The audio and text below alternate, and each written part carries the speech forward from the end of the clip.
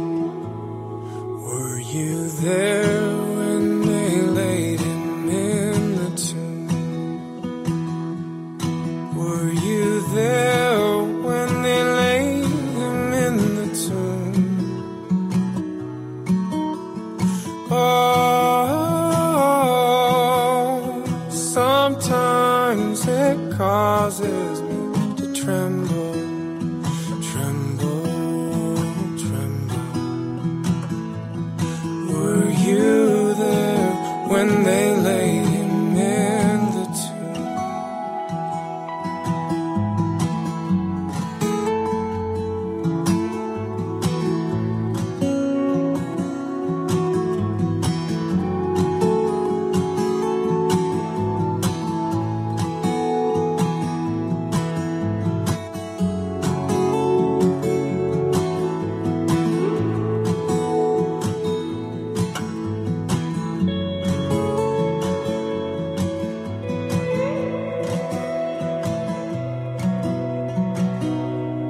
Were you there when he rose out from the grave? Were you there when he rose out from the grave? Oh, sometimes it causes me to tremble, tremble, tremble. Were you there when he rose out from the grave? Were you there when he rose out from the grave? You're listening to Real Faith with Robbie and Tash on Faith FM radio, and it has come that time of the day where we are going to talk about what a weird and wonderful world God has made for us. And just before we do that, I just wanted to give you a shout out because we are, by the way, you can always send in your questions at any time during the show between now and the end for our Question of the Week segment. We love to hear from you about the questions you have about God, spirituality, the Bible, etc. And we'd love to be able to try and answer those questions with you. And also, at some point during the show, we're going to drop, particularly sometime during the Bible study, we're going to drop a code word that you can text in to receive a free copy of this book, The Richest Caveman, the story of an evangelist called Doug Batchelor, who grew up in Southern California. He was a person who was living a pretty wild lifestyle, money, drugs, all sorts of hectic stuff. But anyway, he eventually walked away from all of those things and lived in a cave. And as he was living in this cave, he started to read the Bible, and he eventually came to believe the good news of Jesus Christ. He transformed his life, and he has become a big evangelist who has helped to lead many people by the power of the Holy Spirit to Jesus. And fascinating story. So if you'd like to get your hands on that, make sure that you call or text in at 0491 064 669 when you hear the code word later. So what do you have for us today, Tash? So today, if you look at your calendars, it's the 11th of November. So the 11th of the 11th, which is Remembrance Day. So today, wherever you were, you may have stopped at the 11th minute, 11th hour, which is today. And people would have stopped and paused to remember, those who had given their life in service for their country. And especially this it originated from World War I. And so, yeah, today is definitely a big day for, Australia, because that's where the Anzacs were formed, where Australia and New Zealand, they fought together, and that's why we have that camaraderie. But it got me thinking, like, I have my final exam tomorrow, and I have to memorize so many things. And so remembrance. Yes, yeah, so it's remembrance. And so I see the connection. And you think, like, how good is your memory? Like, I sat through all those classes. I turn up to every lecture, but I can't, for some reason, when it comes to the end of the semester, it's not all there. So, well, you may not be the only person who's had that experience. I'm not. Thankfully, I'm not the only person. And so today's weird and wonderful facts are about how can we remember all these things, especially when it comes to like exams or tests or, when you've got to remember large chunks of things. Can I make a guess? Yes. I have a feeling hydration is a part of it. Yes, it is. Yes, I knew it. People do, yeah. I'm going to drink some more water right now. Sure. Yeah. Hey, guess what? I think I remembered that. And look, when it comes to like stressful things you have to remember for like a test or an exam, the first things that go that you should do are like eating right, hydrating, and resting. And like exercising. Those go out the window. Yeah, isn't that interesting? It's not important. Isn't it funny that when people want to perform well, the first thing that they do is they stop doing everything naturally that helps them to perform well. Yeah, for sure. Like, you just don't cram for your test. And like here's when I take a test, for example, the morning of, typically I'm like, I'll get up and if I've got some time that I want to finish doing some final study, do that. But make sure you get a good sleep, get up and go exercise. You are better off not studying the morning of your test. Yeah. And going and running a mile. Yeah. And getting your blood pumping. Yeah. So that your brain can function. So that your brain can optimally. function. Yeah. It's so true. They've actually done studies. By the way, you should read a book. I can't remember the name of the author, but it's called Spark. Okay. And the name of the author is escaping me. Maybe you can look that up on your computer while we're doing this. Spark. And it's basically the book is fantastic, and it's basically a scientific study of how exercise is not primarily about your physical health, but about your mental health, and talks about how important exercise is, specifically aerobic exercise, to your mental health performance. Yeah, so it's the revolutionary new science of exercise and the brain. So check that out. What was the name of the author? Spark. John J. Ratey? Yeah, John J. Ratey. That's John J. Ratey. Okay, so here's some quick rapid fire tips that you can do if you are cramming for your year 12 exams, your year 11 exams, wherever you are, whatever test it is. So go through your notes, section your notes, summarize your notes, use some memory place techniques, tell a weird story, and then you remember the obscure details that way. It's true. It really works. I don't believe you, but I'll accept the statistics, but I'm going to find what works for me. That doesn't work for me. Repetition. That works. Yeah. Chunking. That works for me. What is chunking? Is that like eating peanut butter on your couch or what? No, it's kind of like. That's my kind of chunking. No. That's what I want to do before a test. Okay, like, you know when you memorize a phone number? And so people you memorize it in pieces. In pieces. So chunks. You chunk in chunks. Okay, got you. Like a phone number. Teach it to somebody. That's another Cookie cool dough one. Chunks. Yeah, anyway. High levels of information. People use mnemonics.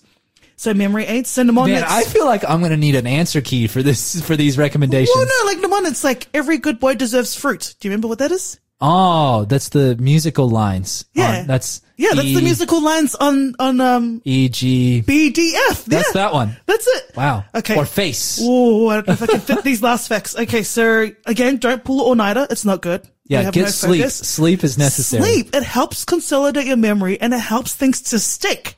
So don't cram the night before. Get a good night's rest. That's right. Yeah, and then get up in the morning and then go, even if it's just a walk.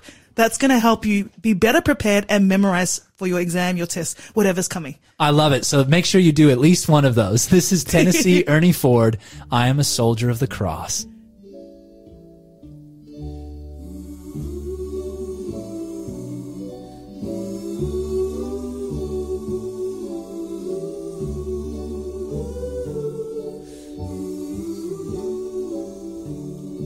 Am I a soldier of the cross, a follower of the Lamb?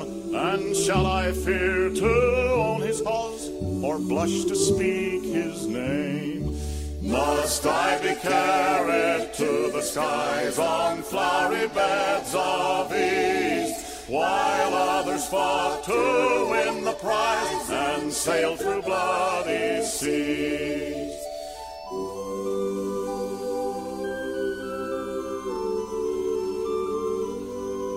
Are there no foes for me to face? Must I not stem the flood? Is this vile world a friend to grace, to help me on to God?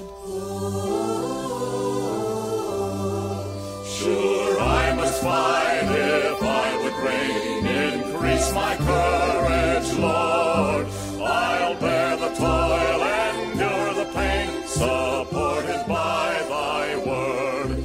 Am I a soldier of the cross, a follower of the Lamb?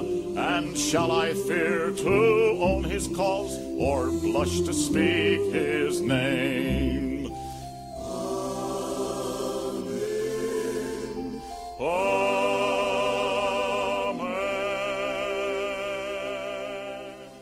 Listening to Real Faith with Robbie and Tash, and this is Faith FM, and now it's time for our Testify segment, and this is where we get to hear from real people and their journeys and life with God and what God is doing in their lives. So sometimes it's an answer to prayer, a God moment, part of the testimony, but through our guests, we get to hear, we get to see what God is doing in their life. And we have a special guest with us today.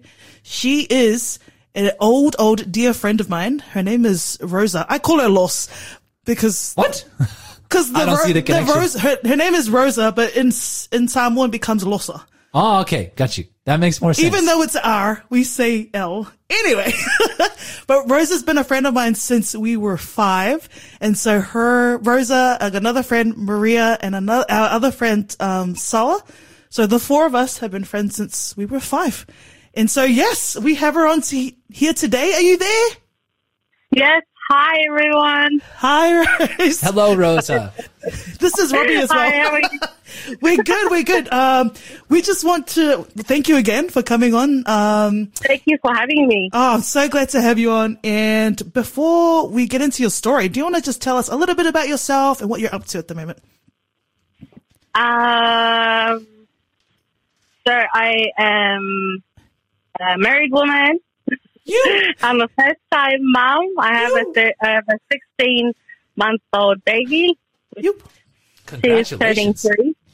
She's turning 3, actually. She's just growing up so fast. But yeah, she's 16 months anyway. But so other than that, still in church, part of a ministry, and which you'll hear all about it in my testimony. So life is good. Awesome. Thank you again for being with us and sharing with us today. And I'll just give you the time now. So tell us your story. Okay. I wanted to share a God moment. Okay. So from the top of my head, 2016, I joined a ministry called The Revive. And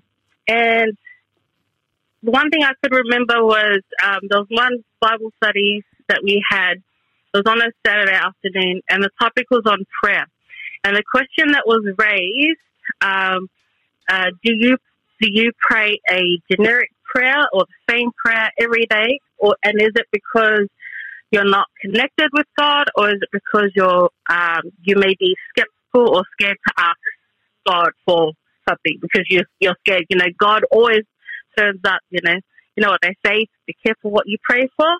Because God will always turn up. So they went around in a circle and they said, look, we're gonna just utter it out loud and just say the one thing that you would want God to do for you. So it came around to me and I said, look, I've never done any Bible studies before, but the one word I'm going to utter out is boldness. I pray for boldness to be able to have the confidence and be able to share God with others.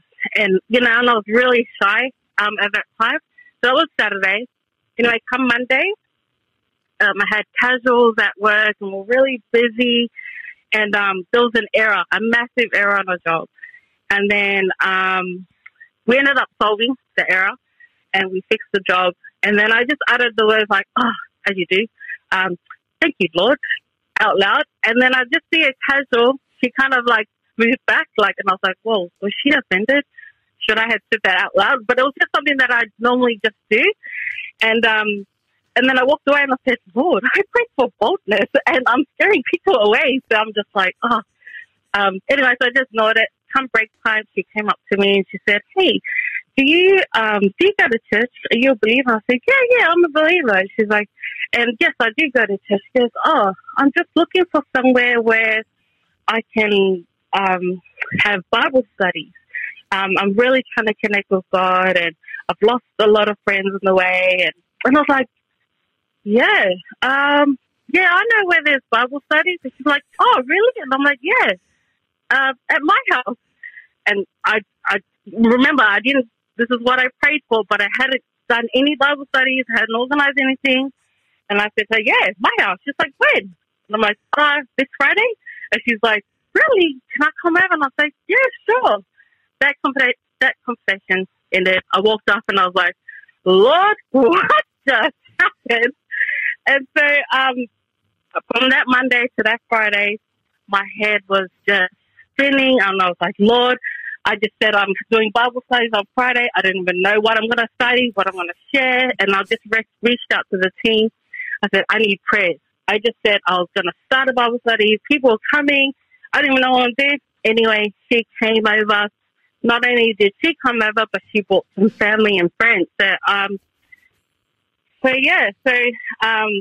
it was mind blowing. It was a big step for me, but I I'll always look back to that day where, you know, I prayed for something. God just used me. He didn't waste any time. And, you know, leading up to that time, I was like, oh, Lord, please help them to be busy on that day, like put obstacles in their way that they can't make it. No, not only did she come, but she brought more. So, and from there, Tasha, she mentioned a group of friends, our best friends.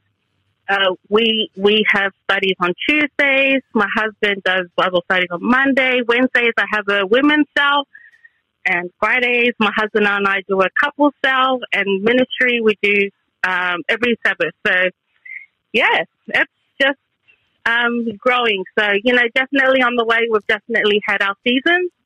But, be careful what you ask for. But I think an encouragement I'd like to give today is don't be scared to ask God for anything, because if He can use someone like me that was scared, shy, or not confident, He definitely turned that around for me. So now I'm at a point where I love to share and talk about God. So, yeah. Oh, that's so beautiful, Rosa. Oh, thank you so much. Thank you so much for sharing your story. We pray that God will continue to bless you and use you in your ministry. And, may God bless you. This is Allison Krauss and Union Station, A Living Prayer.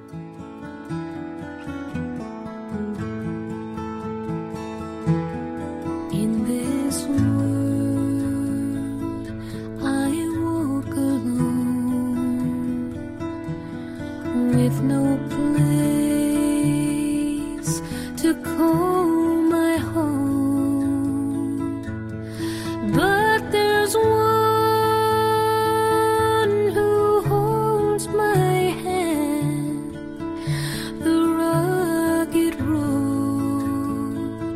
through barren lands, the way is dark,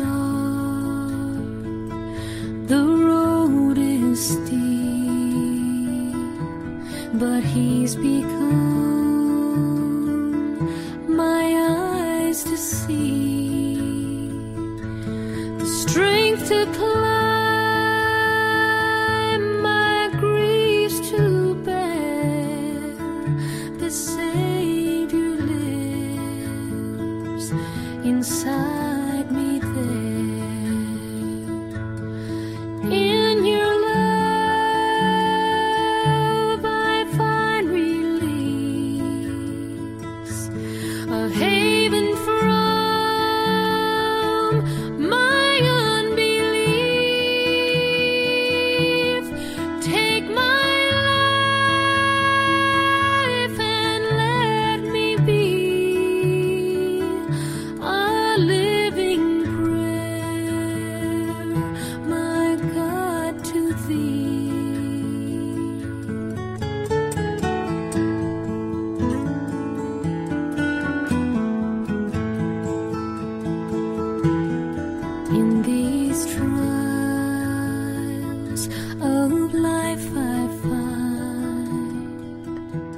another voice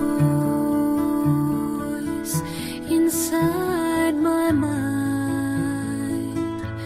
He comforts me and bids me live inside the love the Father gives. In your love I find release, a haven from my unbelief. Take my life and let me be a living prayer. My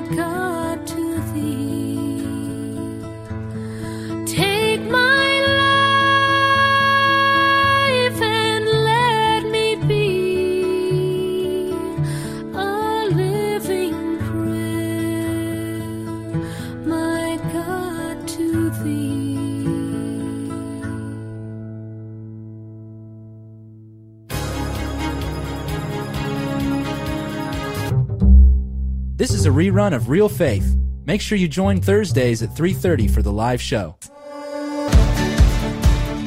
All right, you're listening to Faith FM, and this is Real Faith with Robbie and Tash, and we're excited to have you with us today. And I was just trying to remember what the last song was, but it's not up there anymore anyway, so I can't recall. But anyway, We had the news. That's right. Yeah. So we're excited to have you with us today. We're excited to continue our journey through the book of John, and we are up to John chapter 7. So if you have access to a Bible in front of you, you can turn with us to the Gospel of John, which is the fourth book of the New Testament. Matthew, then Mark, then Luke, then John. And we're in John chapter 7. Now, just before we get into that, we want to do another plug here for our code word of the day, which when you hear that code word announced, we're going to announce it randomly at some point during this Bible study. Was it the first caller? I think the first caller today is going to receive a free copy of this book. The Richest Caveman. It's the story about Doug Batchelor, and he actually lived in a cave. I love it. Yeah, it's crazy. I'm a little jealous. And how he ended up there, it goes through it in the book, how he was the son of a rich man and he was going through a lot of things and ended up in a cave and then had an encounter with God. And so Doug Batchelor is now just an evangelist and he's doing good things for God. But yeah, this story just tells us about what happened in that time in the cave. So what an amazing book. Yeah, an amazing and very interesting story. So if you'd like to get your hands on that, you can call or text in when you hear the code word to 0491-064-669. That number again is 0491-064-669. And remember, you can also send in your questions for our Question of the Week segment to that same number at any point during the show, and we would absolutely love to hear from you. So we're going to get into our Bible study, but we're going to start with a word of prayer. Father in heaven, I just want to thank you so much, God, that you are with us. Please fill us with your Spirit and teach us as we read your word and lead us to Jesus. In his name we pray. Amen. Amen. All right, so last week we finished off in John chapter 6, and we left off with, well, where did we leave off, Tash? What happened? What happened? Look, one of the biggest things from chapter 6 was Jesus talking about how he was the bread of life. Boom. That's like, the main heart of what's going on in chapter 6. And so when we leave, he's, what do you call it? So, he talks to the 5,000, gets on the boat, and then they follow him, and then people leave. That's right. Yeah. So they don't know how to take what Jesus is saying to them because some of it it sounds a little strange because he's saying to them, you need to partake of my flesh, my bread, my blood. And for them, they were just like, look, I thought it was all good and I was following you for maybe different reasons, but the Jesus that I'm seeing right now is not what I want. So a lot of the disciples left. And so but not all of them. And some of them stayed with him. Yeah. And that's where we're continuing our story. Yeah. Awesome. All right. So we're going to start in John chapter 7 today. And we're in verse 1. And would you like to start that for us, Tash? Yes. After this, Jesus went about in Galilee. He would not go about in Judea because the Jews were seeking to kill him. I'm going to continue reading, Robbie, but I just want to point something out before we go on. I'm sorry. One verse. Well, let's comment on it. What's going on? Okay. So in all other the synoptic gospels, what's happening in this one sentence actually takes a lot longer. It actually is, some say about 6 months worth of Jesus traveling around Galilee. So John just tells us in a sentence, but it's not just like he moved from one place to the next. There's actually a lot of things that happen in this one sentence. Yeah. I just want to point that out. Well, I think that's good to note. That's good to know because when you read the Gospel of John, you have to remember there are 4 gospel accounts, and gospel means good news. And so the 4 gospel accounts are basically, they're saying it's telling the story of Jesus' life, death, and resurrection, including particularly around his ministry, primarily in the 3.5 years that he ministered. And that story is covered in what's called the synoptic gospels that carry the same synopsis or the same general course of events and share a lot of the same stories, Matthew, Mark, and Luke. But John's gospel, for his account of the good news of Jesus, right? He highlights specific stories because he wants to communicate certain aspects of that story. The others are already written. John is the final gospel that's written. It's perhaps one of the final books of the Bible that's written. Some scholars suggest that it was written in the 90s AD. So John was the last of the apostles left when he wrote this. And it's kind of like his closing words, right? Yeah. And so when we get to this point, it's highlighting there was a lot going on that wasn't covered in John's story in that space. And you can read more about that in the others. All right. I'll continue reading. Okay, verse 2. Now the Jews' feast of booths was at hand. So his brothers said to him, "Leave here and go to Judea, that your disciples also may see the works you are doing. For no one works in secret if he seeks to be known openly. If you do these things, show yourself to the world." For not even his brothers believed in him. Jesus said to them, "My time has not yet come, but your time is always here. The world cannot hate you, but it hates me because I testify about it that its works are evil. You go up to the feast. I am not going up to this feast, for my time has not yet fully come." After saying this, he remained in Galilee. Okay, I just want to highlight something. We've talked a little bit about the feasts, so I don't want to labor that point too much, but notice, which feast is it? So it's the Feast of the Booths. So another name for it is Feast of Tabernacles. So this is one of the 3 annual feasts at which all of the Jewish males of military age, right? Once you were a man, and you were supposed to go up to these 3 pilgrimage feasts, and this is one of them. This was the one that was, as far as I understand, the most widely participated in. This feast would last typically for 7 days. And on the 8th day, there was a special celebration on the 8th day of the feast. And we're going to come into that as we go through. But notice some of the things that are going on here. First of all, did you know that Jesus had brothers, right? And elsewhere it tells us that Jesus also had sisters. So it's very fascinating to note this. Now in Matthew chapter 13 verse 55, it tells us that he had at least 4 brothers, because he had 4 brothers that were named: James, Joseph, Simon, and Judas. Depending on the translation, Joseph could also be Joseph, Judas is Jude, etc. But there are 4 brothers that Jesus has listed in Scripture. Now these would almost certainly be younger siblings, because Jesus was the first of Mary, unless, which we don't have information about this from Scripture, unless Joseph had other children to a previous wife, but we're not told any of that, so it's safe to assume these were his younger siblings. Now, it's interesting to note here, the question that's on my mind is, why were they encouraging him to go up to the feast? Notice some of the language there. They say, "Leave here, go to Judea, that your disciples or your followers may see the works you are doing." So it sounds like they're recognizing that he's doing works.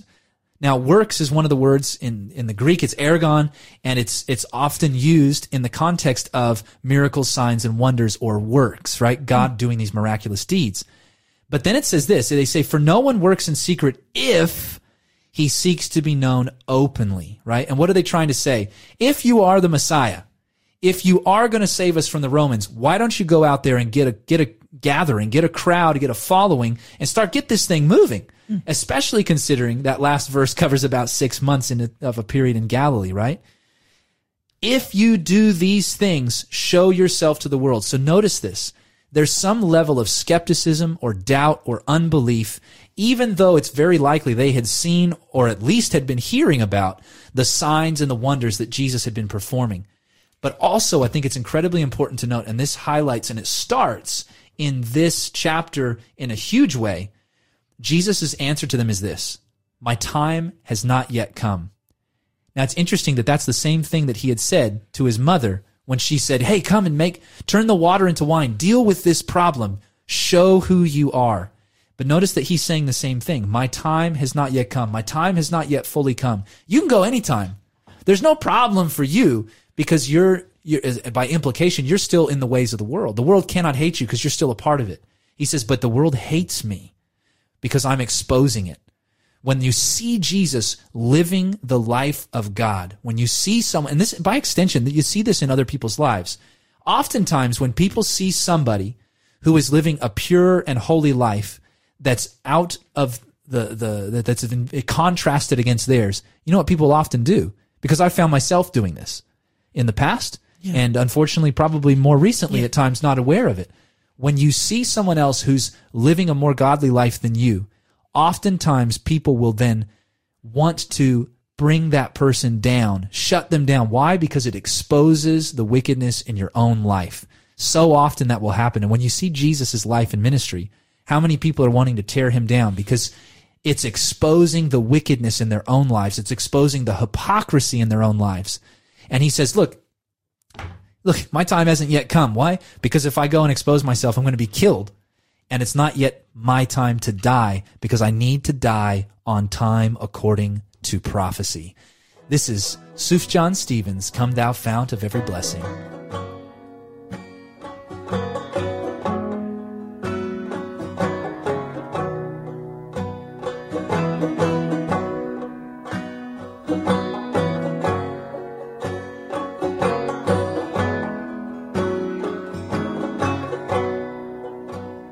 Come thou fount of every blessing, tune my heart to sing thy grace. Streams of mercy never ceasing, call for songs of loudest praise. Teach me some melodious sonnet, sung by flaming tongues above. Praise the mount I'm fixed upon it, mount of thy unchanging love.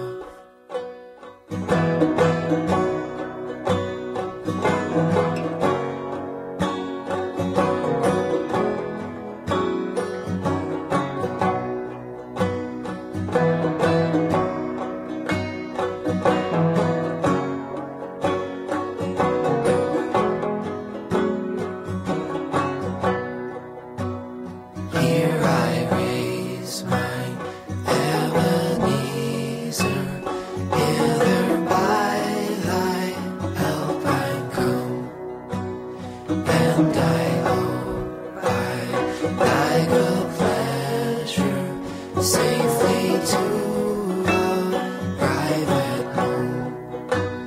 Jesus saw me when a stranger, wandering from the fold of God, me to rescue me from danger, interposed his precious blood.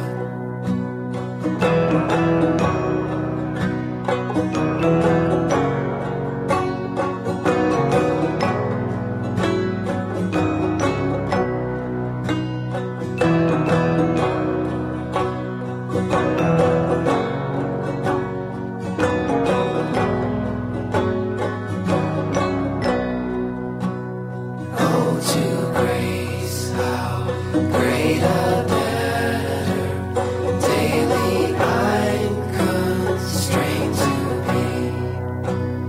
Let that grace now, like a fetter, bind my wandering heart to thee.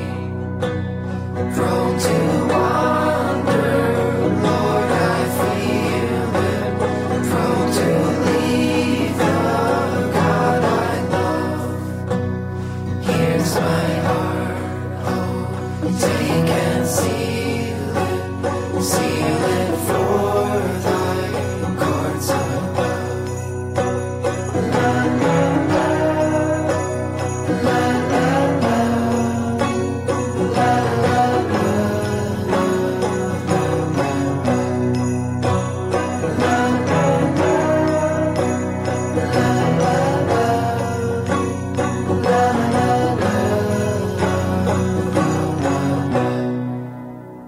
Come thou fount of every blessing, tune my heart to sing thy grace. Streams of mercy never ceasing, call for songs of loudest praise. Teach me some melodious sonnet, sung by flaming tongues above.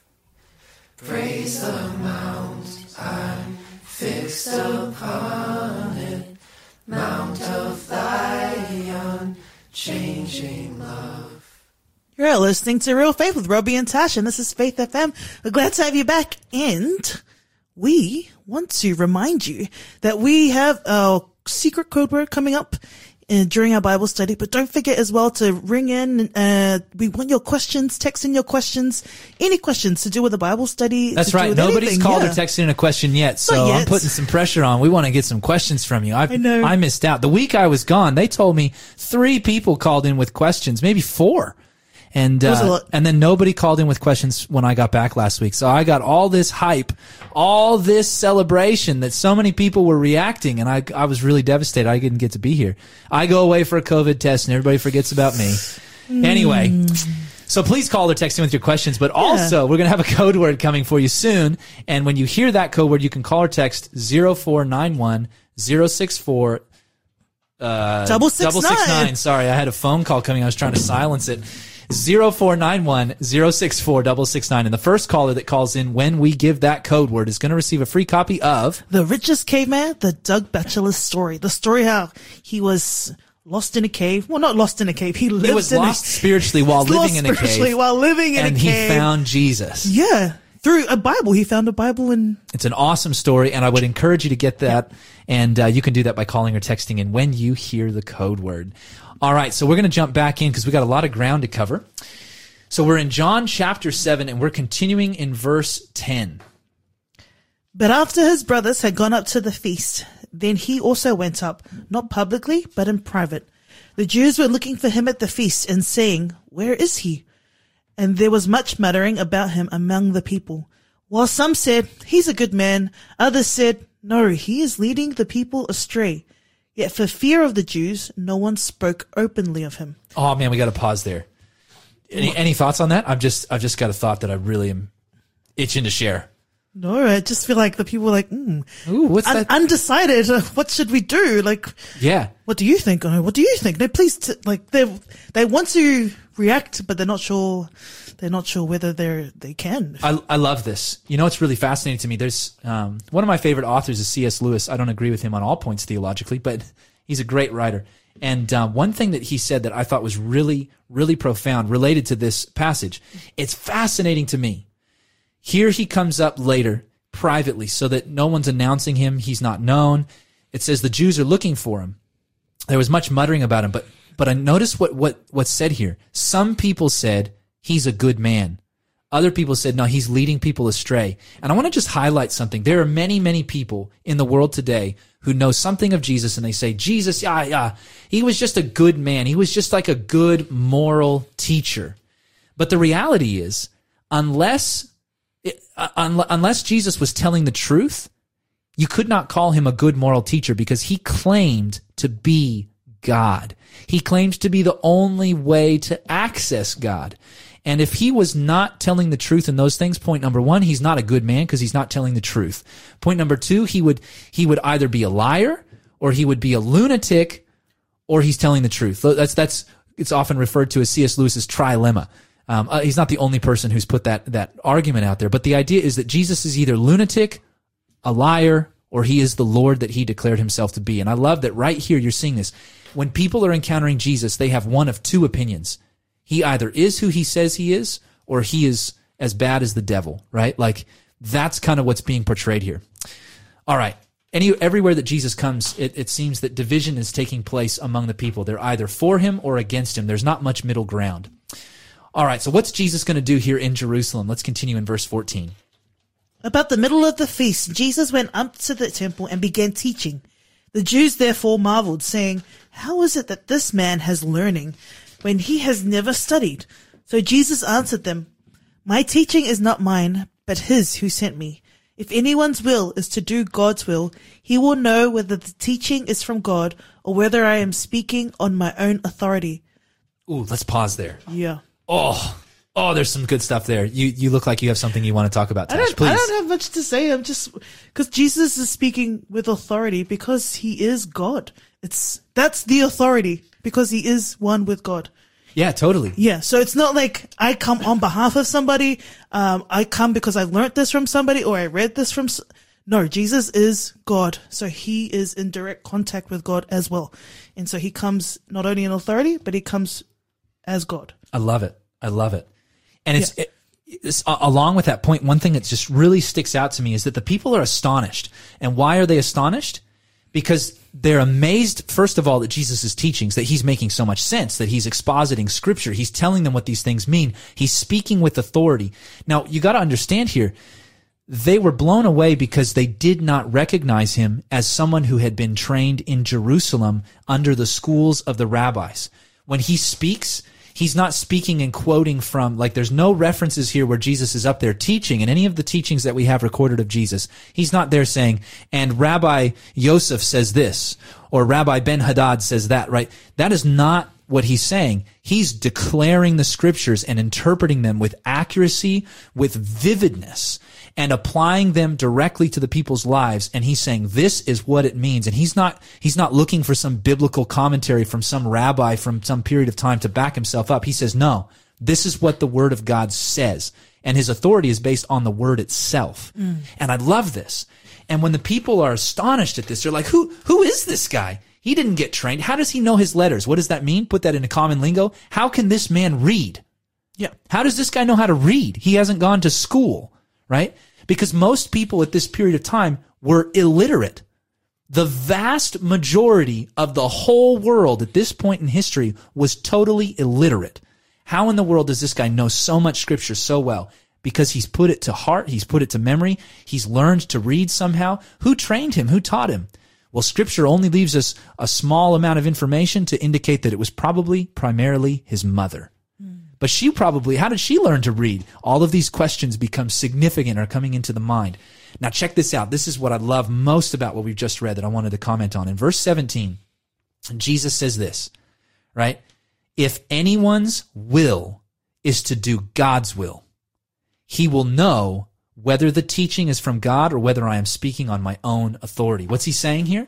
He's saying, look, and this is a powerful life lesson. You can go and get a theology degree, and that's great, and that's helpful, and that's valuable. You can go and get an academic college degree, and those are great, wonderful things. But here's the point. If you want to know whether something is from God or not, it's not about knowing the right commentator. It's not about knowing the right commentary. You can know all the biblical Hebrew and Aramaic and Greek, and you can still be lost.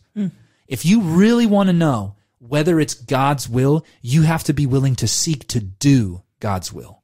If you want to read the Bible and get something valuable out of it, you need to not approach it from the perspective of, I'm just going to read this as some sort of interesting historical text. What you really need to do is say, what am I going to do with this? When I discover God's will, am I going to seek to put God's will into my life and to allow him to change my trajectory, right? If you're seeking to truly know God's will, there is no doubt that God will show you the way and you will find him. It's not about necessarily having the right background, the right education. Notice that the people that Jesus called were not predominantly religious teachers and leaders and educated people. Most of the people who were coming to believe in Jesus, not all, but most, were not the people who had been educated. And that should come as a shock to us in the West. Perhaps part of the reason is we want to know for the sake of knowing, not for the sake of doing. Wow. Anyway, if you really want to know whether it's God's words, you need to be willing to seek for God's will, not our own. Powerful stuff here that Jesus is saying, and convicting and confronting to all of us. All right, so he says that, and then in verse 18, he continues. The one who speaks on his own authority seeks his own glory, but the one who seeks the glory of him who sent him is true, and in him there is no falsehood. Has not Moses given you the law? Yet none of you keeps the law. Why do you seek to kill me? The crowd answered, You have a demon who is seeking to kill you. Jesus answered them, I did one work, and you all marvel at it. Moses gave you circumcision, not that it is from Moses, but from the fathers, and you circumcise a man on the Sabbath. If on the Sabbath a man receives circumcision, so that the law of Moses may not be broken, are you angry with me, because on the Sabbath I made a man's whole body well? Do not judge by appearances, but judge with right judgment. Whew, there's so much in this. Man, you could talk for a year on this book and not even scratch the surface, could you? We're going to comment on that in a moment. We're going to listen to a song now. This is Aaron J. Robinson, Our Great Savior.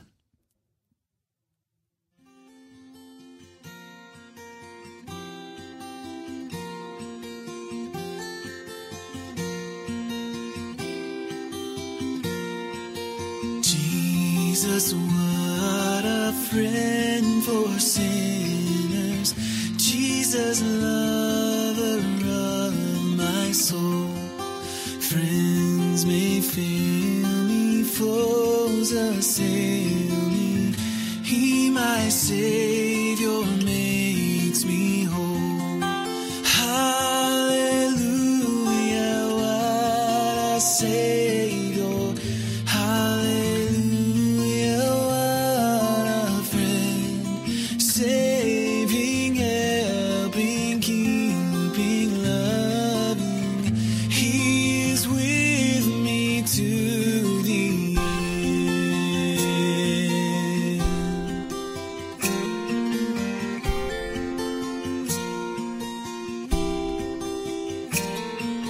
Jesus, what a strength in weakness.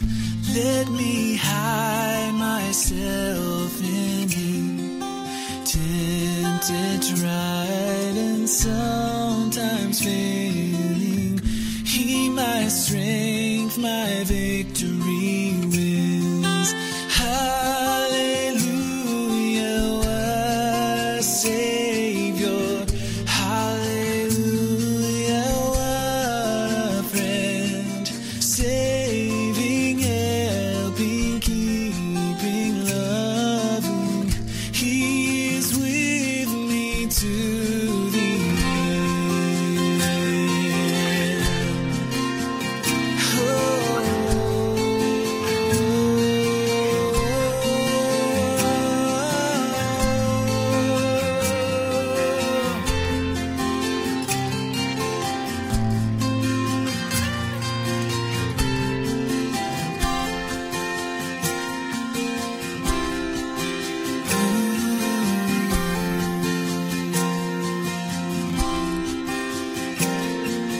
Jesus, what a guide and keeper, while the tempest still is high.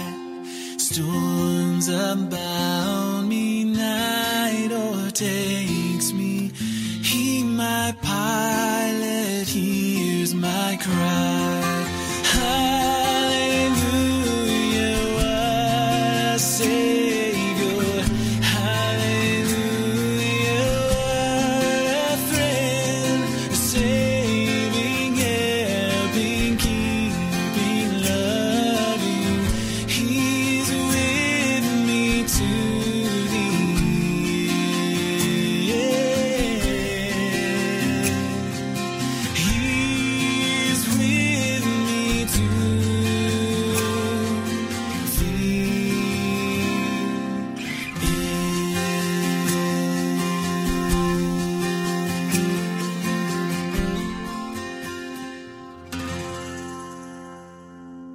You're listening to Real Faith with Robbie and Tash on Faith FM radio. I'm having a hard time keeping a straight face because you just missed it, but I played a great joke on Tash off air. It was great fun. It was. Yeah, We had her going. It was. Yeah. But you'll find out about that when we tell you what the code word is. The secret code word. But we're not going to tell you just yet. We're going to have to keep you hanging a little bit longer. So when you hear the code word, which is what I'm laughing about, so you're going to want to hear it, you can call or text in to 0491-064-669. You can also call or text that number with any questions that you have.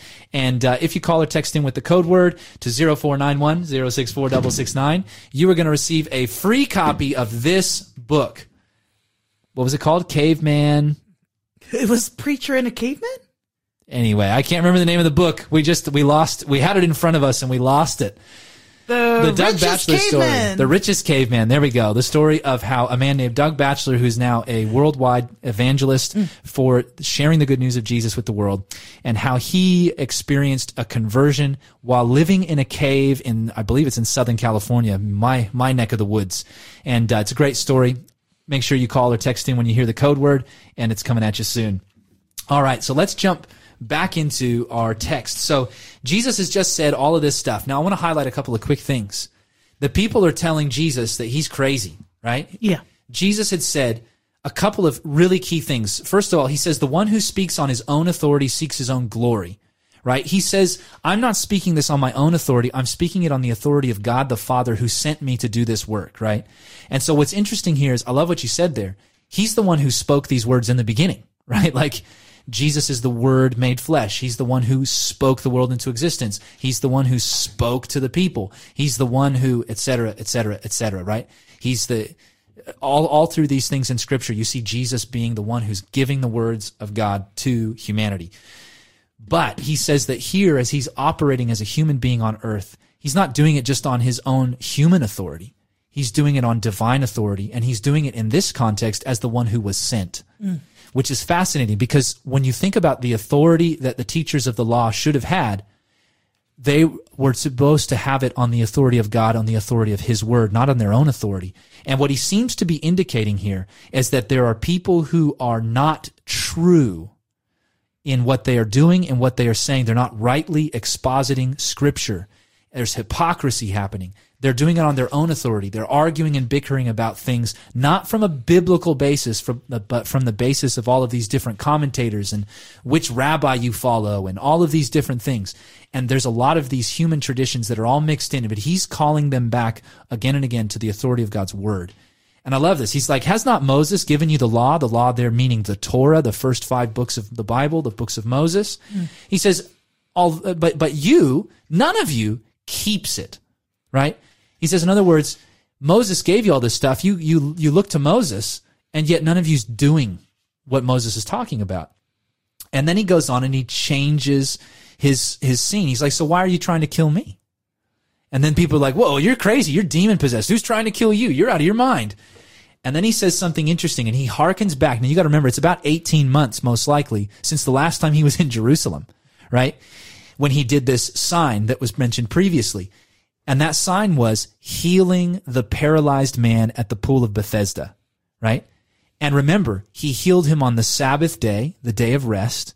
And remember, as we talked about in John chapter 5, when that took place, he called him to pick up his bedroll and to walk, which was a common debate among the rabbis of the day about whether or not that was considered to be work.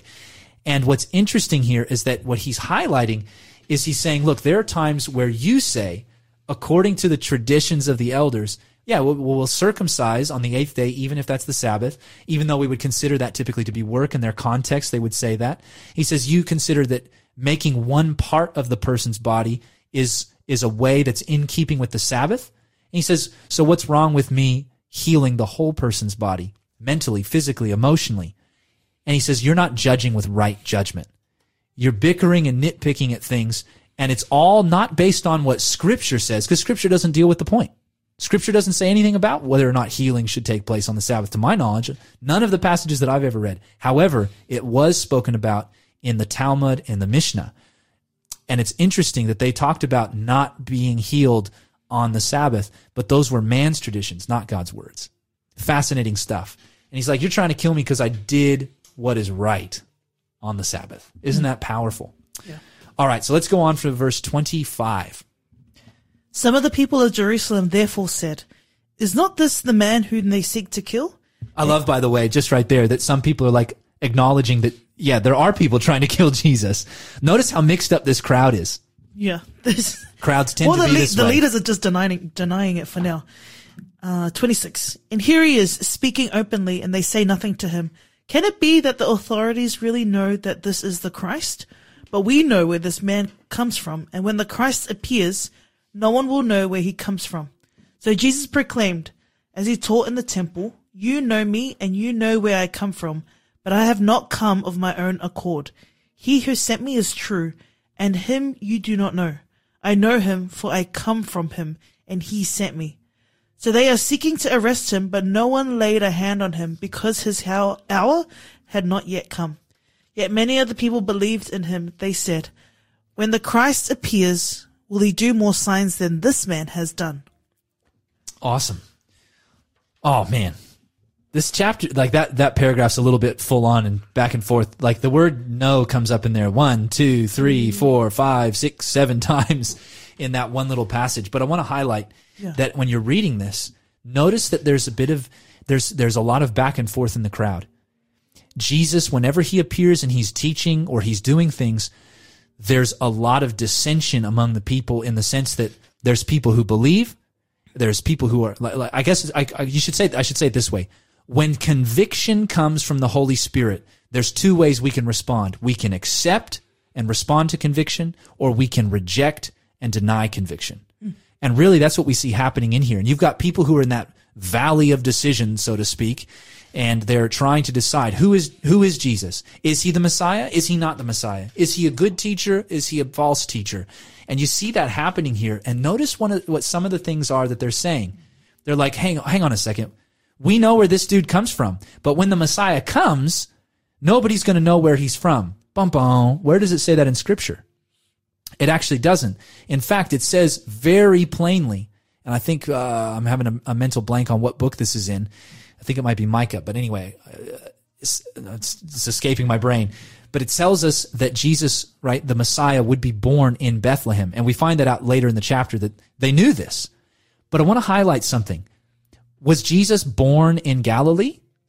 Right? Because they're saying, well, we know where he's from. He's from Galilee. Well, that's not where the Messiah is going to come from. But is that where Jesus was born? No, he was not born in Galilee. He was born in the city of Bethlehem, the city of David, and then he was taken to Egypt for a short period of time as a child, a toddler, and then he was taken up to Galilee and raised in Nazareth. And what I want to just highlight here that I think is significant is sometimes, rather than asking the questions, we assume, and then we get ourselves into trouble.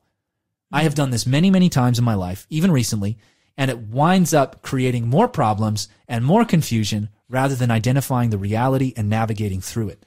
And I think it's really interesting to note here that some of the stuff that's going on here, if they had just stopped to reason and ask Jesus rather than debating amongst themselves, they might have come up with some answers that would have corrected their course and given them the information that they needed.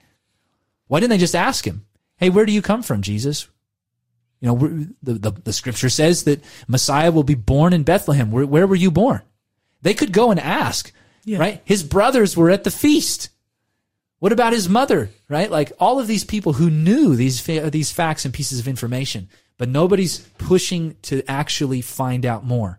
They're just commentating and debating amongst themselves about what they think they know. How often are we all getting into trouble just comparing ourselves among ourselves, trying to talk about what we think we know rather than addressing the people who actually have the information to find out what we need to know? I think that's just a really broad-reaching principle, not just a spiritual application, but just a general application in life. I love also that it says, well, when the Christ appears, will he do more signs than this man has done?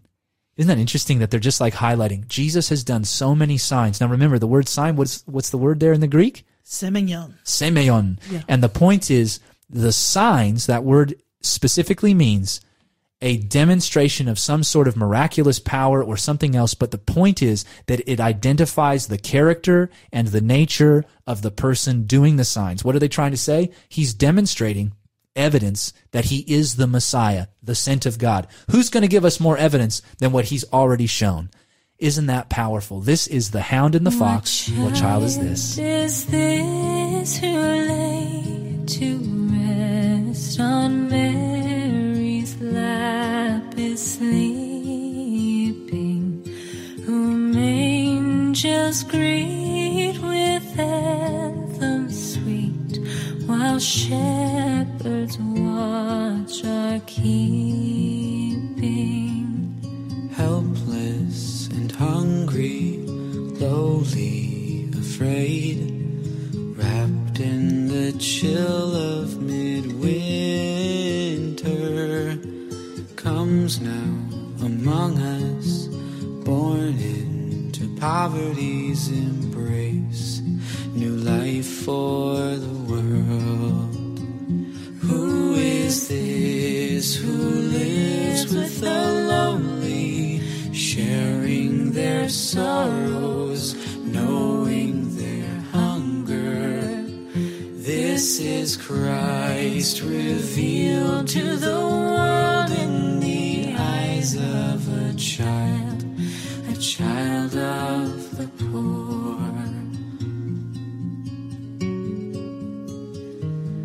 What child the is stranger this who here lay in to our midst, rest on looking for Mary's shelter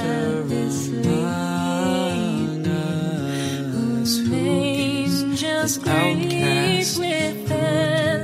We see amidst the children of God.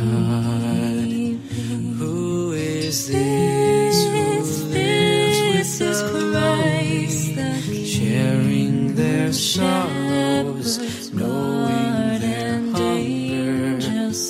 This is Christ revealed to the world in the eyes of the child of the poor.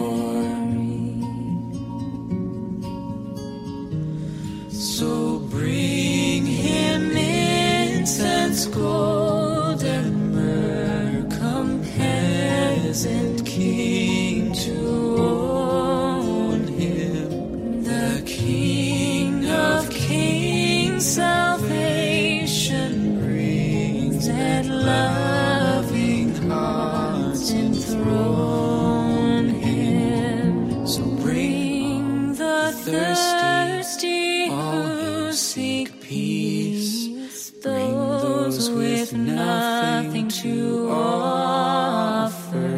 Strengthen the feeble, say to the frightened heart, fear not. Here is your God. Who is this who lives with the lowly, sharing their sorrows, knowing their hunger? This is Christ revealed to the world in the eyes of the child of the Lord. A child of the poor. The babe, the son of Mary. You're listening to Real Faith with Robbie and Tash, and this is Faith FM. We're glad to have you back, and that song was beautiful. I really like the harmonies. That was The Hound and the Fox. What a child is this, the child of the poor. It was beautiful. Beautiful. Shell was getting some sneaky Christmas songs in there, wasn't she? It's a beautiful song. And it related really well to the topic of what we're talking about with Jesus. I guess the question, where is Jesus from? Who is this guy? All right, so let's continue. We're in John chapter 7, verse 32. But before we do that, I just wanted to say one word to you. Alfalfa. Alfalfa. Alfalfa? Alfalfa. That, my friends, is the code word. Alfalfa. Good luck with spelling it. It's pretty simple, but it's a little counterintuitive. So alfalfa is the code word. So right now, while you've got a chance, call or text in. The first person to call or text in with alfalfa as the code word is going to receive the free copy of that book about what was it? The caveman. The richest caveman. The richest one. caveman. Anyway, the number is 0491 064 669. That number again is 0491 064 669. The code word is alfalfa. Alfalfa. And it was the richest caveman following the story of the conversion of a evangelist from California who is, how he came to know Jesus by reading the Bible while living in a cave. In Southern California. Oh. It's a great story. So call or text in to 0491 064 669. The word is alfalfa. Okay, we are in John chapter 7, verse 32. The Pharisees heard the crowd muttering these things about him, and the chief priests and Pharisees sent officers to arrest him. Jesus then said, I will be with you a little longer, and then I am going to him who sent me. You will seek me, and you will not find me. Where I am, you cannot come. The Jews said to one another, Where does this man intend to go, that we will not find him? Does he intend to go to the dispersion among the Greeks and teach the Greeks? What does he mean by saying, You will seek me, and you will not find me, and where I am, you cannot come? Isn't it interesting? Where is Jesus referring to? Where is he going? Why do you have so much fear? You don't know the answer to this one. You're looking at me. You're a theology student. I think you know the answer. He is going to the grave. And then he's going to die. He's going to go in the grave, and then he'll be resurrected, and then he'll go to heaven. Hey, there we go. Finally. So they can't go there. Of course they can't go to where he is going. Yeah, but they can't go. Because he's going to be ascending to heaven after his death, burial, and resurrection. and then his ascension to heaven. So it's very interesting. What they're pointing out is they're showing that they're not getting what he's saying. He's identifying, I have come from where? From the Father in heaven. He says, you know me and you know where I'm from, but you don't know what I'm about. You don't know why I came. And he's talking about, like, you understand some earthly things, but it's evidence that they don't even understand that because they don't know that he was born in Bethlehem. But also that they don't understand the heavenly things, the nature that he has come from heaven to do this and that he is returning to heaven. And I think it's just fascinating because it identifies their lack of getting it. And how often are we in the same place? Jesus is speaking clearly to us and we are not getting it. Yeah, for sure. And look, I'm not giving them, what's the word? I'm not siding with them in any way. But yeah, Jesus is talking about things that are heavenly. That's right. So yeah, they're just thinking of the earthly things. And so that's why I think that they missed a lot of the point. Spiritual things are spiritually discerned. Yeah. I like it. Yeah. All right, let's continue. Verse 37, because it's about to get real good. On the last day of the feast, the great day, Jesus stood up and cried out, "If anyone thirsts, let him come to me and drink. Whoever believes in me, as the scripture has said, out of his heart will flow rivers of living water." Now this he said about the Spirit, whom those who believed in him were to receive. For as yet the Spirit had not been given, because Jesus was not yet glorified.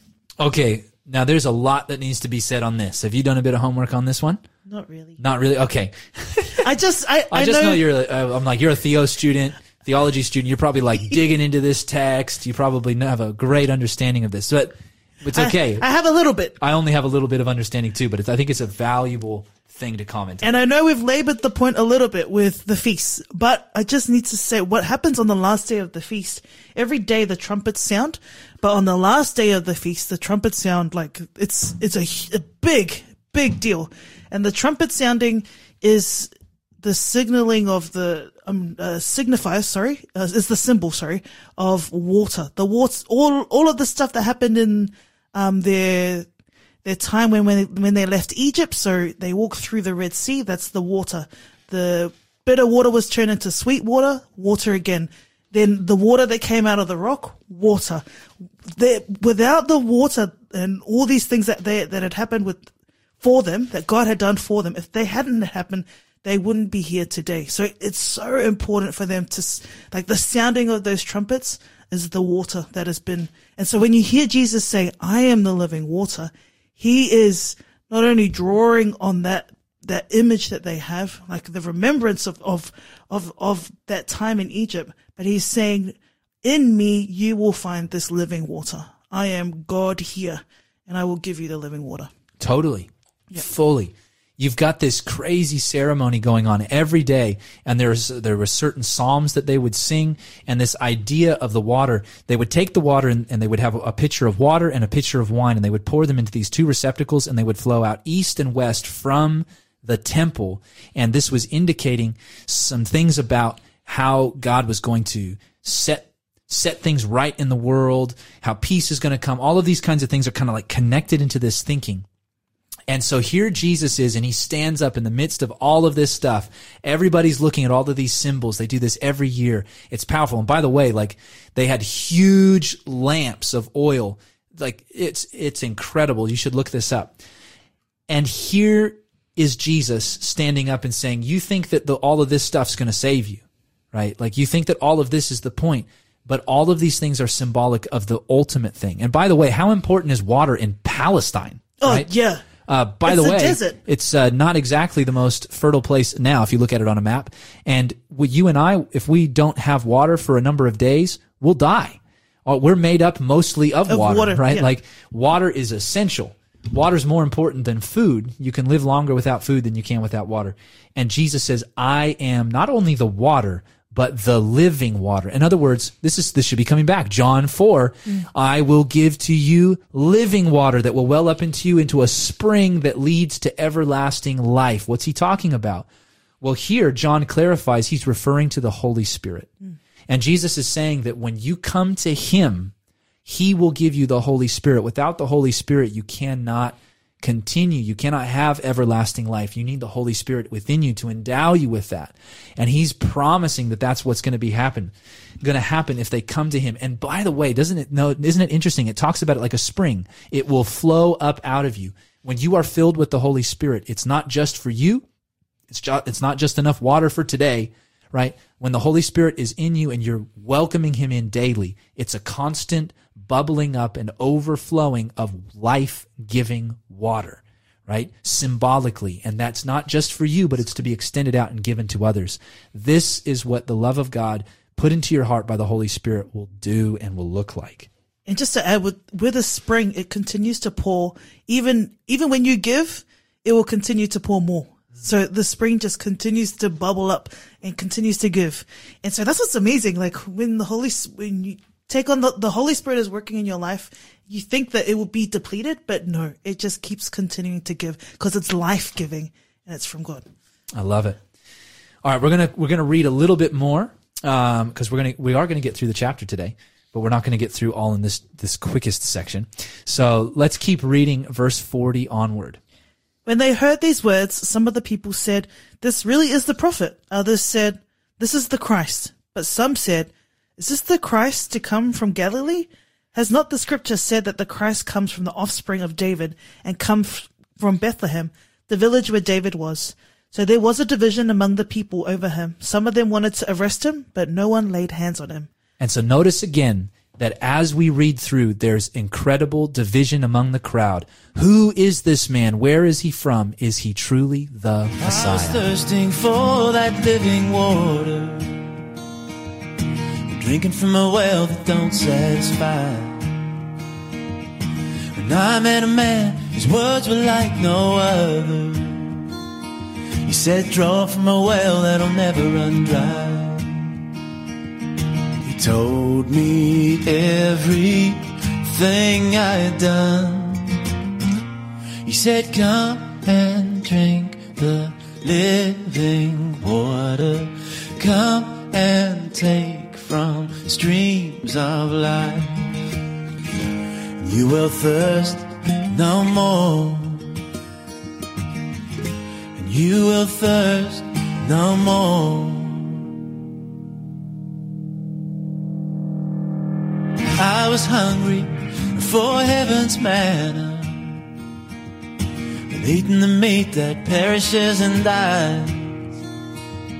And I met a man, he walked upon the water.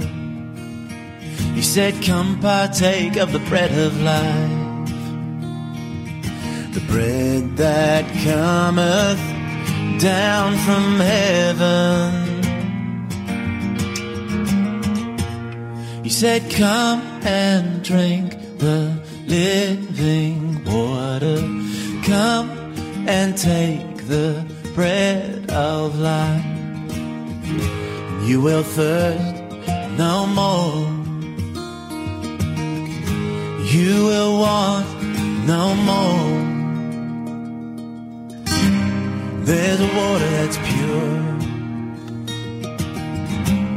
There's a bread that's true. There's a light that shines, and He's calling you.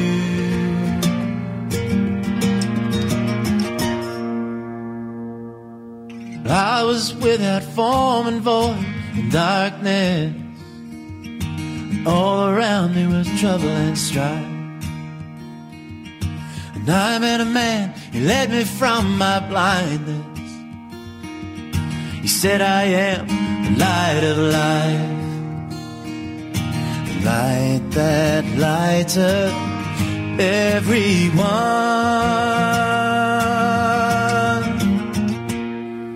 Oh, come and drink the living water. Come and take the bread of life. You will thirst no more. Walk in dark no more."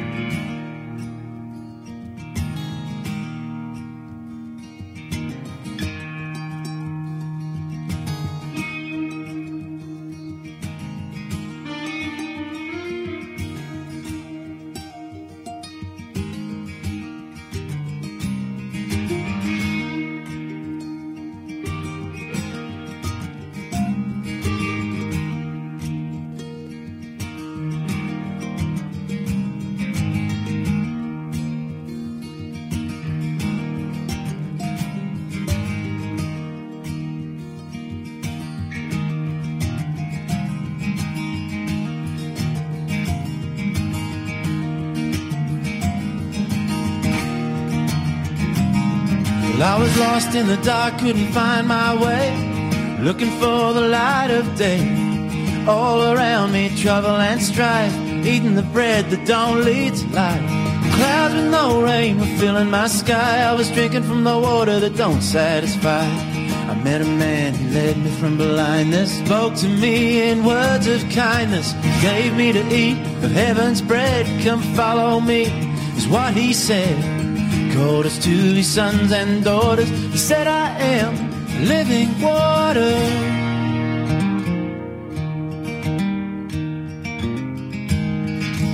You will thirst no more, and you will thirst no more. You're listening to Real Faith, but it's not as real as it could be. Why, you ask? Because this isn't the live show. So as good as this is, the live show is where it's really at. Join us every Thursday from 3:30 to 5:30 p.m. so you can be involved live.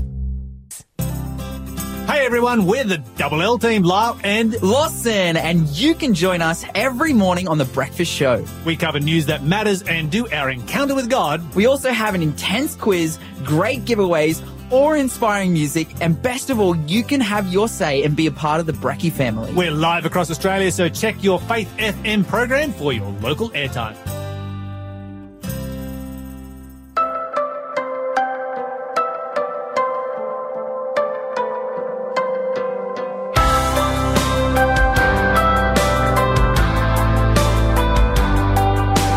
Blessed are the poor, for the kingdom is yours. Blessed when you mourn, there's comfort in his arms. Blessed are the meek, with the will to your feet.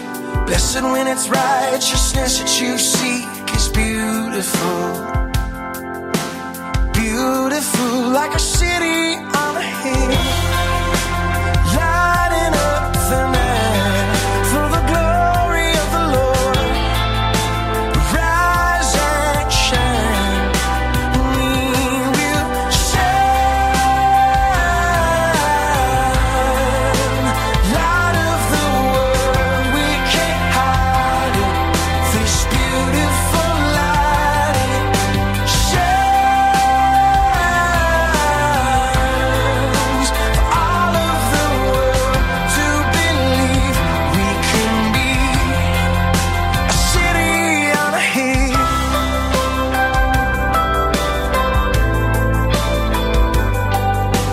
Blessed when you're merciful, you'll find grace. Blessed are the pure, you'll see the face of God. Blessed are you making peace on earth. Blessed when you follow, even when it hurts. It's beautiful. Beautiful like a city on a hill, lighting up the night for the glory of the Lord. Rise and shine, we will shine. Light of the world, we can't hide it. This beautiful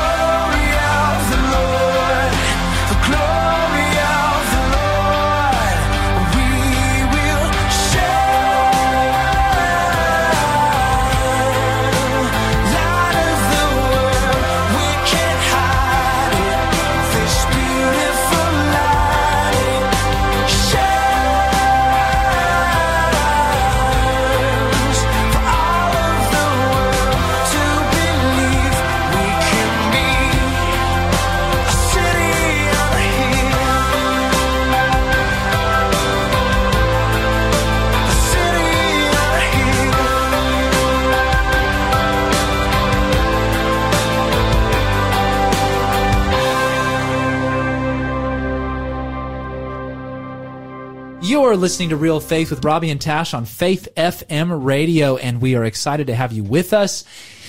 What time is it, Shell? Oh, question of the week. Yeah. Oh, that's funny. Oh, man. I love it. It's good. All right, so we have a couple of questions coming in today, and our first question, I think, is coming from David. Was that right? Did I have the right name? It's from Thank David. you, David, for your question. And the question from David is today, when the woman was caught in the act, why wasn't the man brought together with her? Because I am definitely sure they would have been caught together. Yes. Okay, so for the context there, for those that are not Yes. familiar with that story, we're actually going to be going through that next week Yeah. in John chapter 8. And basically, a woman is caught, it says, in the very act of adultery, and she is brought before Jesus in the temple. We're going to talk about that next week. But specifically, obviously, to be caught in the act of committing adultery means there's another person involved. And so therefore, why did they not bring the man from that scenario as well as the woman? Yeah. And I think the quickest answer to that is, yeah, why didn't they? Yeah, Right? why didn't they? And I think the point there is very clear that according to the Torah, according to the law of Moses, he was supposed to be brought, and justice was supposed to be given to both parties who were responsible. And you can turn to Leviticus chapter 20, verse 10, which reads like this. It says, "The man who commits adultery with another man's wife, he who commits adultery with his neighbor's wife," added for emphasis, "the adulterer and the adulteress shall surely be put to death." So notice here that the penalty was quite severe, and that was the same for all sorts of sexual sins. But notice also specifically that it was just. It was not one person. It was not like, oh, well, the man's not responsible. It's only the woman's problem, which you sometimes see that in some cultures horrifically, that only one party would be considered to be required so to have a penalty or to be held up to justice for an issue like this, when clearly both parties are involved in consenting to this, etc. Right? So you've got some serious problems. And that's exactly what's being covered in the point. And we'll talk about that in more depth. So make sure you come and listen next week. But Jesus is identifying in that context that what these people are doing is they are abusing a situation. It's very possible that they had even orchestrated this, because how do you find this in the act, right? It's very possible that they were participating to try and make this happen, which, if that's the case, it's even more heinous. So really, as I said, the answer to the question is they should have brought the man and the woman together, because they both needed to be addressed in the court system of the day for those things, according to the Torah, according to the law of Moses. So I hope that's helpful to you, David. What's our next question? So the next question comes from Brett. Thank you for sending in your question today. And it says, when is it appropriate to rebuke a brother? This is a good question. It is a good question. Ooh. Would you like to start us off? Well, man, I'm the friend that tends to tell you the truth. And I'm that friend. I'm that friend that's usually the one that does the rebuking. Not because of... Everybody needs a friend like that. Everyone It needs a helps to friend keep you like that, accountable. which is why sometimes my friends avoid me. But the reason is because a lot of the time that I feel it's appropriate at most times to rebuke a brother, but there's obviously, you need to find a time and a situation that is safe for both of you, so that they're not feeling like, what's the word, like you're hounding on them, or kind of like, you want to make this, the whole purpose of rebuking. There's a verse, 2 Timothy 4 verse 2. Preach the word, be ready in season, out of season, reprove, rebuke, exhort with great patience and instruction. You're doing it because you love them. You're doing it because you're wanting them to see something that is wrong, or maybe they're erring in some way, and even like there's a lot of statements in Proverbs and Ecclesiastes as well that says, it's better to listen to the rebuke of a wise man than for one to listen to the song of a fool. And this is all true, but it's all about the delivery as well. Like, it's the truth, but in love. Yeah. And be sensitive to that, and know if it's, especially when it's a brother, you will know when is the right time. But if it's something, I guess, if it's something to do with that's going to involve like death or something like that, then do it straight away. Like, if it's something that's going to bring harm to them or to their family, then make sure you're doing it straight away. But as I said, like, sensitive in love, and a lot of I statements. Like, brother, I see this going on, because you want them to see, hey, this is just my perspective. You may think it's something totally different, and you may not even think there's something wrong with what's going on, but you just want them to see, hey, because I love you, I want you to see what I see. And so, yeah, just approach it in that way. If you want to just add to that. Yeah, I think you've said some really great things. First of all, I want to clarify, when you say a brother, I think for those that might not be familiar with this term, it's probably referring to somebody who is a fellow believer in Jesus. And in that context, you're dealing with the fact that you're in the family of God together. So it is very much like trying to address a conflict with a brother or a sister. The first thing, this is a piece of wisdom that a friend of mine who was on the radio recently, Blake, has said many times in his church, and he says, relationship before rebuke. And the reason I highlight this is sometimes we might think we get some new person coming into church, and there's certain things that they're doing or saying, and you're like, whoa, whoa, whoa, whoa. And sometimes we can jump to rebuke people before we have relationship and rapport, and we can just scare people away or chase them off. So I think it's important to establish that there's a relationship, that there's some accountability for this person to be able to be connected to you if you're going to have a good outcome as a general rule. There are obviously times where rebuke may need to be necessary. People are doing crimes or things that need to be addressed. People, violence, etc. That might be the case. Secondly, I think that in Matthew 18, Jesus says when somebody sins against you. So also, a time to rebuke a brother or sister would be when the issue is something that they have sinned against you. So first of all, if it's against you, you're in the primary position to go and address that with them. And how to do that, you can check out in Matthew 18, 15 through 17. And he talks about a kind of a level of rebuke. First, it starts with a personal, private, one-on-one conversation. But then, if they're not willing to acknowledge the sin and it's an issue, then you bring witnesses, a couple of witnesses to be with you that you can work together so they can see that this is more than just this. There's other people who see this. And then if that doesn't work, if there's no reconciliation, then it gets taken to the broader community, to the church. And I think that level of escalation is important, because there are times when it's not just sin that you did against me personally that needs to be addressed, but there are times where the church needs to address issues of sin, and that involves rebuke. Now remember, Jesus then goes on and he says, and if they don't respond to the church, treat them as a heathen and a tax collector. But how did Jesus treat heathens and tax collectors? He worked for the salvation of their souls. It wasn't to reject and condemn them. It was in order to try and bring them back to the truth. Secondly, when it's scripturally clear, in 2 Timothy chapter 3, verse 16, it says, all scripture is God-breathed and is useful and profitable for teaching, correction, reproof, and training in righteousness. And notice that when it's scripturally clear, that there's a reason to be rebuking. We don't want to just rebuke people because we have a difference of opinion on something that's not clear from Scripture. That's not necessarily going to be a positive conversation. So make sure that, when you're rebuking somebody, it's for something that's actually the issue. And one final one here is in 1 Timothy 5, verse 20, it talks about if someone is continuing in sin. And so the difference there is when someone is continually repeating the same behavior that you've already tried to address, it talks about instructing that person in a broader context within the church as well. And so there's a place for that as you look through these passages in Scripture. So I hope that's helpful to you. By the way, it's never easy.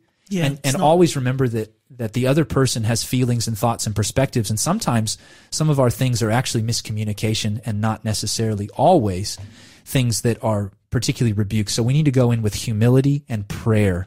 So anyway, I hope that's helpful to you, Brett. Thank you so much for your question. This is Sarah Groves, Blessed Be the Tie.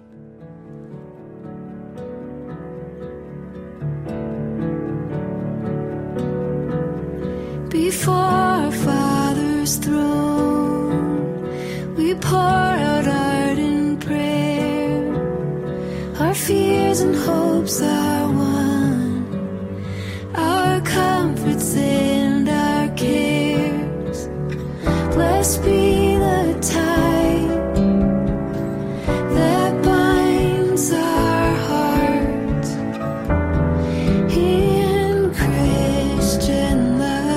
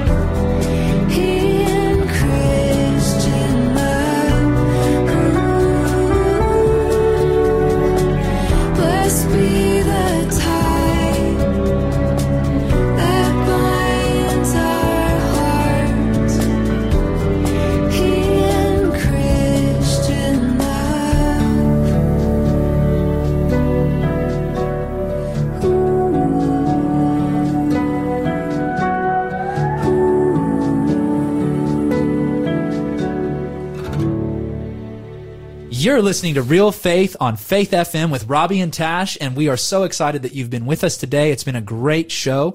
We are going to finish off the last little bit of John chapter 7 so that we can start fresh next week. We're going to do everything but the last verse, by the way. So we're going to start with verse 45. This is John 7:45 to the end. The officers then came to the chief priests and Pharisees, who said to them, "Why did you not bring him?" The officers answered, "No one ever spoke like this man." The Pharisees answered them, "Have you also been deceived? Have any of the authorities or the Pharisees believed in him? But this crowd that does not know the law is accursed." Nicodemus, who had gone to him before, and who was one of them, said to them, "Does our law judge a man without first giving him a hearing and learning what he does?" And 52. And 52. They replied, "Are you from Galilee too? Search and see that no prophet arises from Galilee." Boom. Okay. Couple of quick things. First of all, Nicodemus is back on Nicodemus the is back. docket. Okay. So in John 3, we talked about how Nicodemus was having this conversation with Jesus and we did not know what happened. Well, what we know now is at this point in the story, he doesn't seem to be declaring outrightly that he's a follower of Jesus, but notice what he does here. He stands up for what is right. And when you find yourself standing up for what is right, you will often find yourself on whose side? The side of Jesus, because he is the one who is always in the right. Right? So I love this. Nicodemus says, "Hey, hang on a second. We're here to be the executors of the law of Moses, the Torah. And yet doesn't our law condemn us from bringing people in and condemning them without a proper hearing, a proper trial?" Right? And so he's actually quoting from Torah, right? He's talking about, hey, or referencing Torah, we're supposed to hear a man out and judge them, and then you execute punishment. He says, but why are we trying to do the opposite? We're trying to get rid of him without actually having a hearing, without having a trial. He's not allowed to speak for himself. And notice their response. Their response isn't like they need a rebuke, right? Yeah, they do. The response is not, "You're right. We need to go arrest him so that we can have a trial and hear him out for ourselves," right? They say, "What are you talking about? Are you also a believer? You one of them? Are you misled? Are you like these uneducated people who are following Jesus around? Read the scriptures, Nicodemus. You're a Pharisee. You should know better. No prophet is prophesied to arise from Galilee." Again, not asking the questions. They're assuming they know where Jesus is from. All right, so what can we draw out of this chapter practically that we can apply to our lives today? Well, on that note, I'll start off with one. I think it's very clear that we need to assume less and ask more. I think that this is confronting to me because I do this all the time. And sometimes it leads us to sticky situations, and then we have to deal with backpedaling and figuring out what we did wrong, and we have to make apologies and all of this stuff, when often a lot of these things could have been avoided if we had just investigated further before we spoke up, before we decided what to do. So point number one, let's ask more questions. Yeah. Ask more questions. Get to the bottom of things rather than just assuming we know and moving forward. Yeah, no question is a bad question. Always ask. And most of the time we don't know. So there's no harm and there's nothing wrong with asking more questions. There was something earlier you said that we were talking about about the brothers and how they were so ready to tell Jesus to go to Jerusalem, and about how sometimes when we see others doing better, we try and bring them down, and it's not like on the surface. You can't see it, and I don't think we mean to do it, but like deep in our hearts, there's actually some other things going on. Like we're envying them, or like there's in seeing the goodness that's going on is actually exposing what's actually really going on in our lives. And man, that's really confronting. Because it's true. I've experienced this on both sides, right? On both sides of that, right? Somebody's got a problem with you because you do life differently than them, and they think that you're judging them just because you're trying to do what you feel convicted by God to do. And so that does happen. And then there are times where I do the same thing to other people, right? Yeah. I'm like, get all in a storm and get all upset because I think that they're being judgmental, but they're entitled to make their own decisions and to follow the convictions that God has given to them. They can do that. And sometimes I think Well, obviously sometimes people come in and they do put that pressure on you and do things of that nature, but sometimes we're just a little too sensitive. Let's be honest. I'm going to be real. I'm a pretty sensitive person. I'm a bit emotional, and I can acknowledge that. Yeah. But that comes with great strengths and great weaknesses, right? Just like every other circumstance. Yeah. So let's be a little bit less sensitive and be a little bit more confident in just doing what God has told us to do. I think that's powerful. Anything else that we can draw from this chapter? Oh, just again, when Jesus is talking to them, he's talking about something that's heavenly and spiritually discerned and eternal. And they're just thinking of today and the things that are happening for them. And so sadly, that's where the Pharisees end. They find their end in that, but we don't end it today. But sadly, it's just remembering spiritually discerned things. Yeah, totally. And I'm going to make this point again. I'm going to make 2 quick points. Number 1, Jesus did say, do not judge by appearances, but judge with right judgment. Dig a little deeper. And I think that ties back in a little bit with the questions and the not making assumptions, which is something we all fall into at times.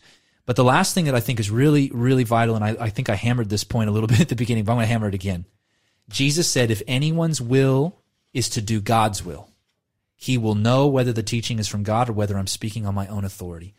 If you really want to understand God's will, you have to be seeking and willing to actually allow him to put it into practice in your life. That's when you're going to get the most out of Scripture. That's when you're going to really understand where God is leading and how he's leading you, is when you're ready and willing to seek to do his will. So remember that as you study the Scriptures, and be blessed. Stick around for Drive Time. And remember, my friends, real faith is lived faith.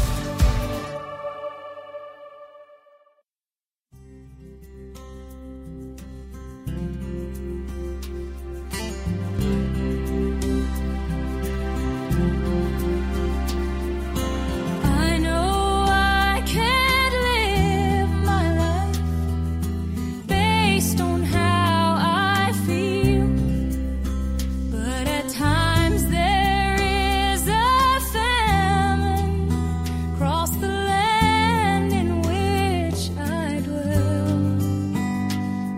But I know there's a mountain